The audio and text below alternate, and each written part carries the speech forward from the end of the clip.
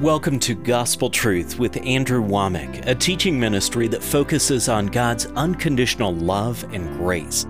Some of the things that he was explaining was just so simple, but it was truth that just hit right home. He's changed my life. He's changed my walk. I have a hunger for God now that I've never had before. And this is just the beginning.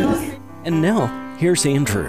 Hello and welcome to our Wednesday's broadcast of the Gospel Truth. Again today, this is a special series of teachings that I've been doing entitled, Where Do We Go From Here?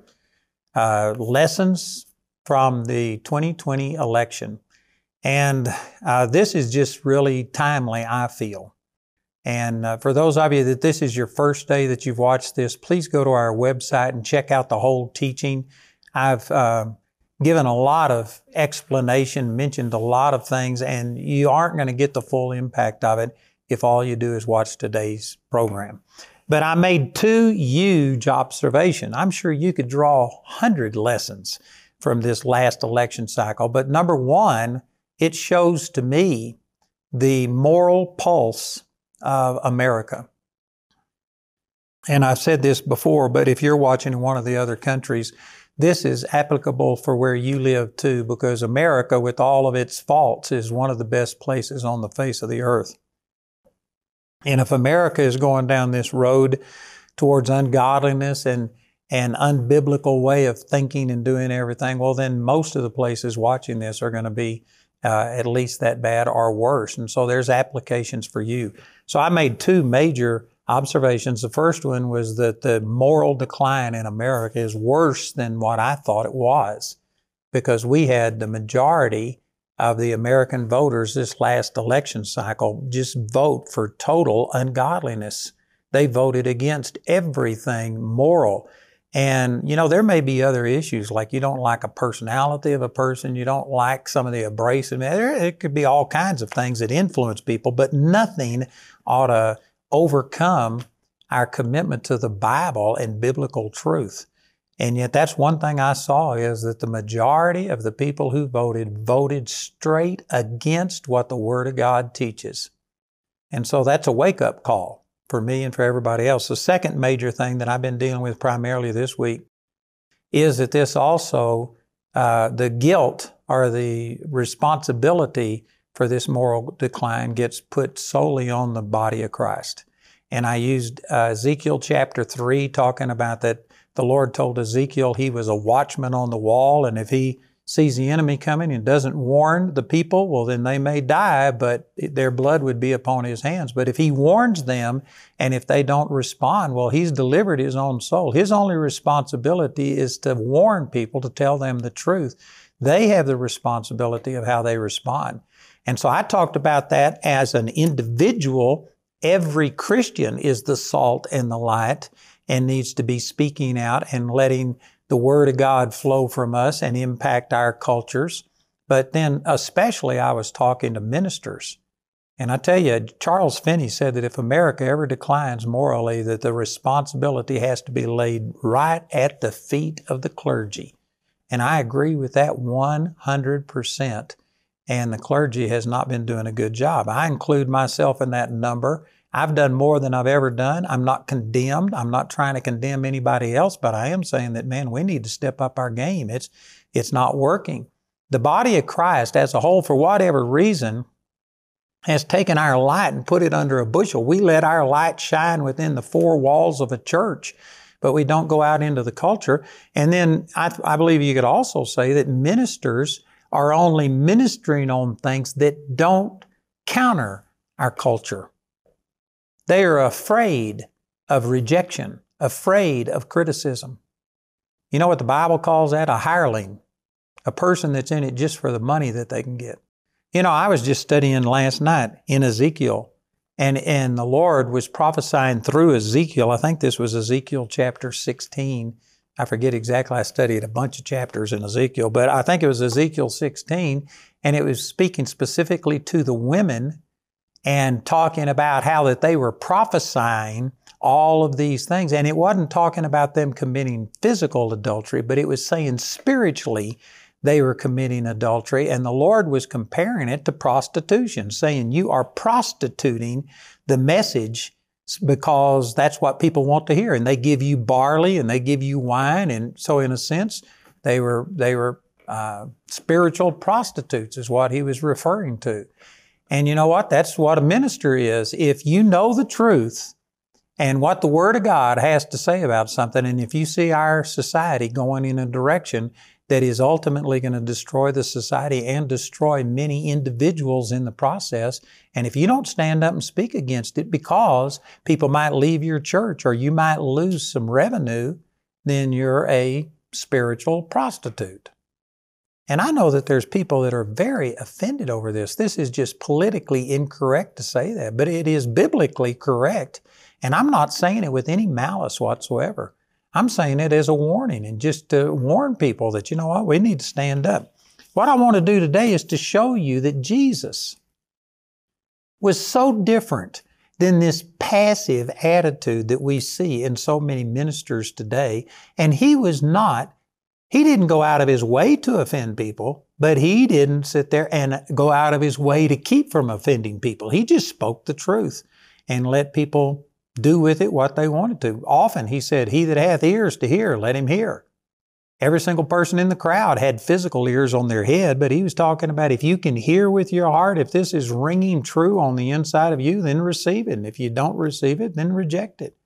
But he didn't argue with people. He didn't appease people.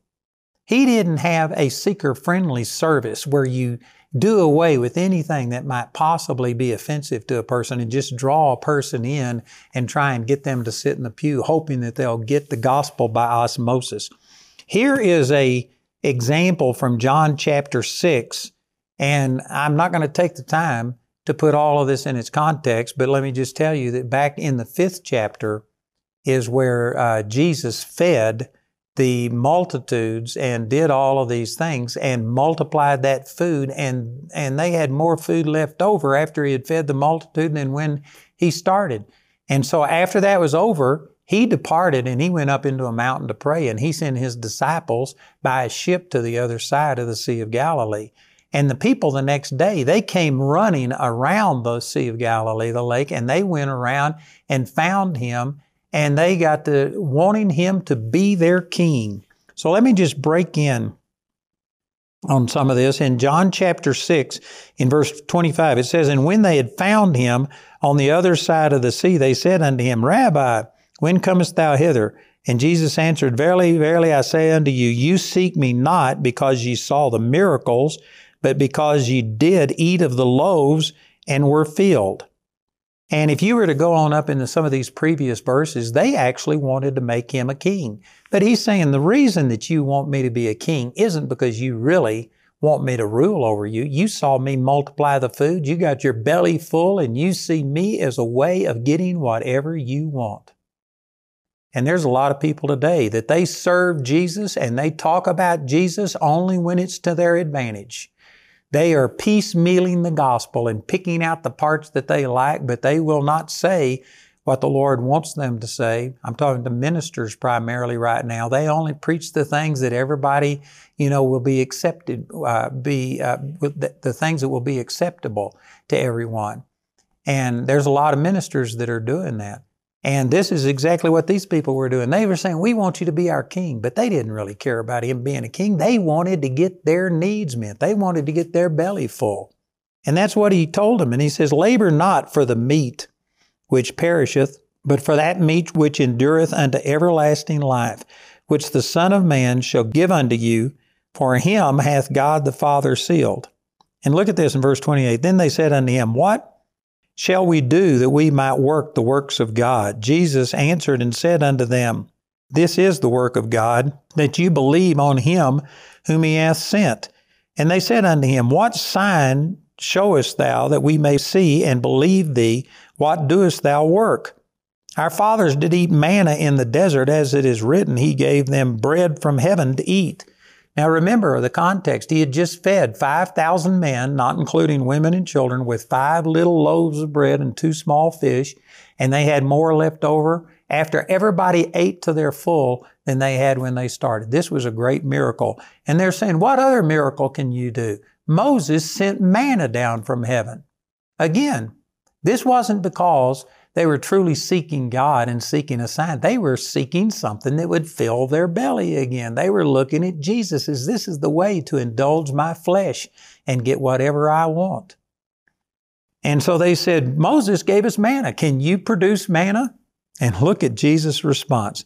Jesus said unto them, Verily, verily, I say unto you, Moses gave you not that bread from heaven, but my Father giveth you the true bread from heaven. For the bread of God is he which cometh down from heaven and giveth life unto the world. Now what he was doing was talking about himself. He was the bread of life. But he was saying this kind of in a parable form, and they weren't totally sure what he meant. And so then they said unto him, Lord, evermore give us this bread. Again, they were looking for physical bread. They weren't looking for Jesus. And so he just came out real plainly and said these things. He said unto them, I am the bread of life. He that cometh to me shall never hunger, and he that believeth on me shall never thirst. But I say unto you that ye also have seen me and believe not. And then he goes on and talks about everybody that God has touched their heart. You have to come to God by revelation. You can't be argued into it. He says, those that God gives me will come to me, but those that aren't truly my children, they will depart. And so these people, when he said that I am the bread that came down from heaven, these people were offended. And look at this in verse 41, Then the Jews murmured in him, because he had said, I am the bread which came down from heaven. And they said, Is not this Jesus, the son of Joseph, and his father and mother we know? How is it that he saith, I came down from heaven? And so Jesus answered and said unto them, says, Murmur ye not among yourselves. No man can come to me except the Father which has sent me draw him, and I will raise him up at the last day. As it is written in the prophets, and they shall be all taught of God. Every man therefore that hath heard and hath learned of the Father cometh to me. And I'm going to skip through some verses just because of the time's sake here. But he goes on down and he says in verse 49, Your fathers did eat manna in the wilderness and are dead. This is the bread which cometh down from heaven, that if a man may eat thereof and not die. I am the living bread which came down from heaven. If any man eat of this bread, he shall live forever. And the bread that I will give is my flesh, which I will give for the life of the world. So they had asked for some kind of a sign. Specifically, they were asking about manna. Moses gave manna. Can you do that? He says, I am the bread of life. And then he just made it very clear here that he that comes to me and eats of my flesh, that's the ones that have eternal life in them. And boy, the Jews were really offended over this. In verse 52, the Jews therefore strove among themselves, saying, How can this man give us his flesh to eat? Now let me just make an application here. And the reason I'm bringing this out is to say that we are supposed to be outspoken. We are supposed to warn people. We are watchmen on the wall. We are salt and light. But one of the excuses that people give for not doing this is because, well, we might be misunderstood. People, and we just are so cautious about offending anyone. You know, I am just amazed at some of the things that I hear today. People talk about others bullying people. And I don't promote bullying people. I'm not saying that we ought to sit here and run people down and do things and make fun of them and stuff. That's not what I'm saying. But I'm saying that when I grew up, there weren't laws. There weren't things against bullying people. And man, I was bullied. Every person I ever knew has been bullied by somebody and shamed and made fun of and said things. And you know what? You just dealt with it and went through. But now if a person, wears a shirt and somebody gets offended over the wording on the shirt, well, then that's offensive and they will complain and they'll file a lawsuit. And if somebody says something about, the way you are behaving or something, well, then they will call the police and do things. Just not very long ago when I was a kid, which is, I guess, quite a while ago for a lot of people, man, you had things like this happen all the time. But now people have become so sensitive and we are so afraid that we're going to offend anybody. And sad to say, this is in epidemic proportions in the pulpits in America. They are afraid to say the truth that somebody might take it wrong. Well, take a lesson from Jesus. Jesus said, I am the bread that came down from heaven. You have to eat me and live by me. And the people thought he was talking of cannibalism. And how did Jesus respond? Did he go out of his way to say, look, you misunderstood. Oh, please don't misunderstand. I am not promoting cannibalism. I do not believe in eating the flesh of a person. See, that's what preachers would have done today. If you were preaching on something and they thought you were advocating cannibalism, I guarantee you the average pastor would spend hours trying to fall all over themselves, apologize, and put it into the right perspective so that nobody will misunderstand. Again, I don't think that we ought to intentionally go out and offend people. But we shouldn't be so scared, so afraid of somebody misunderstanding things. The whole context, if I would have read all of these verses that I skipped over, Jesus is saying, no man can come unto me unless the Father draws him. If you were my children, you would hear, you would understand what I'm saying. And if you aren't part of the body of Christ, well, then you won't understand, even though I try and explain it to you. So he wasn't big into trying and explain everything away. And when they misunderstood him, instead of him apologizing, instead of him trying to correct their misunderstanding, look at how he responded. I love this. He said, verily, verily, I say unto you, except you eat the flesh of the Son of Man and drink his blood, you have no life in you. Whoso eateth my flesh and drinketh my blood hath eternal life, and I will raise him up at the last day. For my flesh is meat indeed, and my blood is drink indeed. He that eateth my flesh and drinketh my blood dwelleth in me, and I in him. Instead of him apologizing, instead of him backpedaling, instead of him spending time explaining, he made it 10 times worse. He not only talked about him being the bread that came down from heaven, he said, now you got to drink my blood. And he made it worse. And what was the results? Look at this. It says, these things said he in the synagogue as he taught in Capernaum. Many therefore of his disciples, when they had heard this, said, this is a hard saying. Who can hear it? When Jesus knew in himself that his disciples murmured in it, he said unto them, does this offend you? So these people were offended. I guarantee you, most preachers today, if somebody got offended by what you say, it would just break your heart and you would spend an untold amount of energy trying to keep from offending anybody. He says, does this offend you? What then if you shall see the Son of Man ascend up where he was before?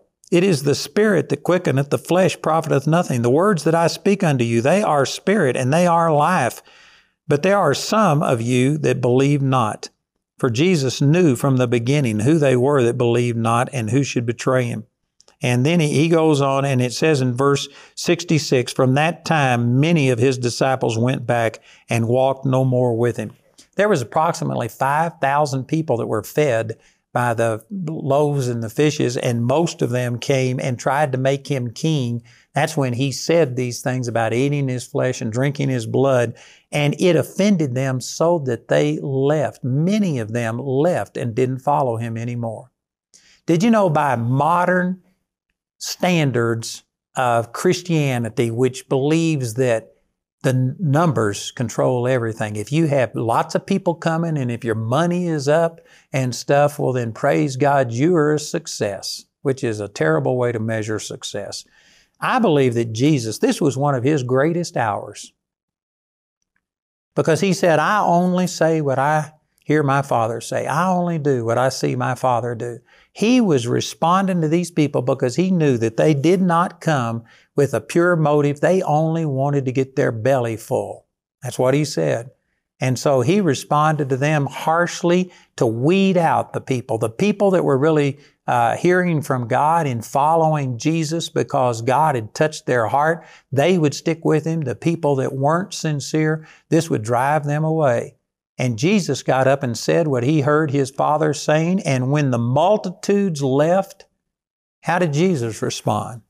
He didn't turn around and ask the disciples, could I get a hug? Nobody's loving me. You know what he said? He turned around to the 12 and he says, will you also go away? It's like, hey, I've weeded out the people who weren't sincere. Are there any of you that want to leave? There's the door. Don't let it hit you on the way out. Again, that's not because he didn't love people, but it's because he just refused to compromise and he depended upon the Holy Spirit dealing with people. But today, we are so into being touchy-feely and everybody loving us and not offending anybody. And I'm telling you, that is not being a true watchman on the wall. Some of the things that I've learned from this last election cycle is that, man,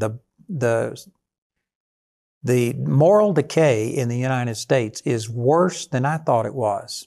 For people to vote right down the line, completely against the Word of God, completely against everything that Christianity stands for. And the majority of people voted that way. That shows that we are in a terrible moral decline. And the second lesson to learn is that it's the fault of the church, and specifically the ministers, the watchmen on the wall, who have not been warning the people and speaking the truth. And people don't know the truth. It's impossible to be set free if you don't know the truth, because it's the truth that sets you free, and it's only the truth that you know that sets you free. So these are some of the lessons that I've learned, and I really love this example about Jesus because it shows you what we should all be striving for, and that is that we're just speaking the truth of God's Word. We're letting the Holy Spirit deal with people's hearts. And if that causes the multitude to go away, let them go away. And I know there's a lot of people, well, then how will I survive? If you are only ministering because of the money that it can provide, because it helps you make the church mortgage payment and stuff like this, then according to Scripture, that's a hireling. You're just a hired laborer. You aren't a true minister of God. You need to stand up and speak the truth. And I tell you, it is way past time. We are on the wrong side of this issue, as was evidenced by this last election. So here's some of the things that I hope you take away from this. I hope that this really impresses on you the severity of the situation, that it motivates us that, man, the time is here. It's actually way past time for us to stand up and be the salt and the light and the watchman that God called us to be. And hopefully this will motivate us to stand up. And again, not just believe ourselves, but to communicate that faith. We need to become evangelistic. We need to reach out and recognize that those verses I used over in Leviticus chapter 19, that if you really love your neighbor, you will warn them under any wise, regardless of whether they're offended or not, regardless of whether they push back and criticize you and speak against you. If you truly love people, you will tell people the truth, even to your own detriment. And those are some of the things that I hope will come out of this. Again, we've got some product here. I'm going to let our announcer give you the whole thing. But this little video, In God We Trust, this was a musical that we performed last 4th of July. And I tell you, it's powerful. This will build your faith. It will make you thankful for what God has done in this nation. And if you are watching from some other nation, man, you ought to praise God that the Lord raised up the United States, and it's been the influence for good that it has. I'll let our announcer give you the information about all of these materials, but please listen, please take advantage of this, and please get engaged. We need you to be the salt and light. Andrew's new teaching titled, Where Do We Go From Here? Lessons from the 2020 Elections is available as a CD or DVD album made from our daily television broadcast. Included in this 4-part album, you'll also get the America on the Brink panel discussion and Andrew's race relations discussion. The America on the Brink panel discussion includes Andrew Wommack, Tony Perkins, E.W. Jackson, General Jerry Boykin, Bill Federer, and Janet Boynes. The race relations panel discussion includes Andrew Wommack, E.W. Jackson, and David Barton. Both panels share a biblical perspective on important political matters in our culture today, such as racism, riots, Black Lives Matter, homosexuality, abortion, and more. On today's program, Andrew also mentioned the theatrical DVD titled, In God We Trust. This patriotic DVD features reenactments of significant American historical events, along with inspiring musical numbers. Go to awmi.net to see all the ways you can get these products. While there, you can discover more product details and download additional free resources. Or you can call our helpline at 719-635-1111. Our helpline is open 24 hours a day, Monday through Friday, and from 7:30 a.m. to 6 p.m. Saturday and Sunday. To write us, use the address on your screen. We appreciate your generosity and hope to hear from you today. You know, the Lord has given me a huge vision, and we've been blessed up to this point, but I've still got so much that God's leading me to do. I'm believing God for 10,000 new partners. We've already got over $120 million worth of buildings in just the last 9 years, but I've got at least $100 million worth, maybe $200 million worth of buildings still in my heart for our students, for an activity center. We've got a new student housing that we've got a preliminary drawing of that is showing you a little idea of what it would look like. This one would house about 120 people. Our others are going to be smaller with maybe somewhere around 40 people per dorm, but we need this student housing and we need people to become partners. I'm believing for 10,000 new partners. I would ask you to pray about it, and if the Lord says so, join with us and help us change people's lives through Charis Bible College. Charis, an accredited Bible college in the beautiful town of Woodland Park, has been changing people's lives for over 25 years. The people here are so like-minded. They want to help you grow. These are people who genuinely care about you. They want the best for you. Be prepared to be blown away with the teachings.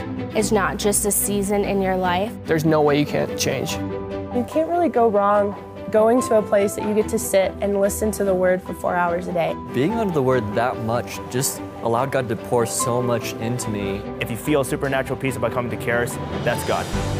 I know you're like, how, when, where, all these questions, just do it. The Lord will provide.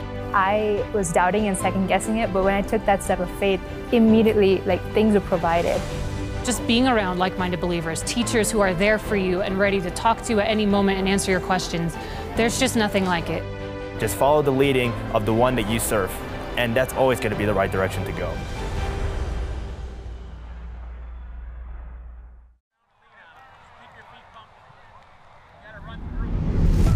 When we talk about running with the Lord, this is part of it, is that you need to become absolutely dependent upon God. Men's Advance has always been really a time to reconnect with God. I mean, anytime you got a bunch of brothers coming together, that right there in itself is impactful. The Men's Advance particularly, it speaks very well to a man's soul and just really targets just areas that men need to be just encouraged in and refined in. We're all just here to grow. I guarantee that you'll get something out of it.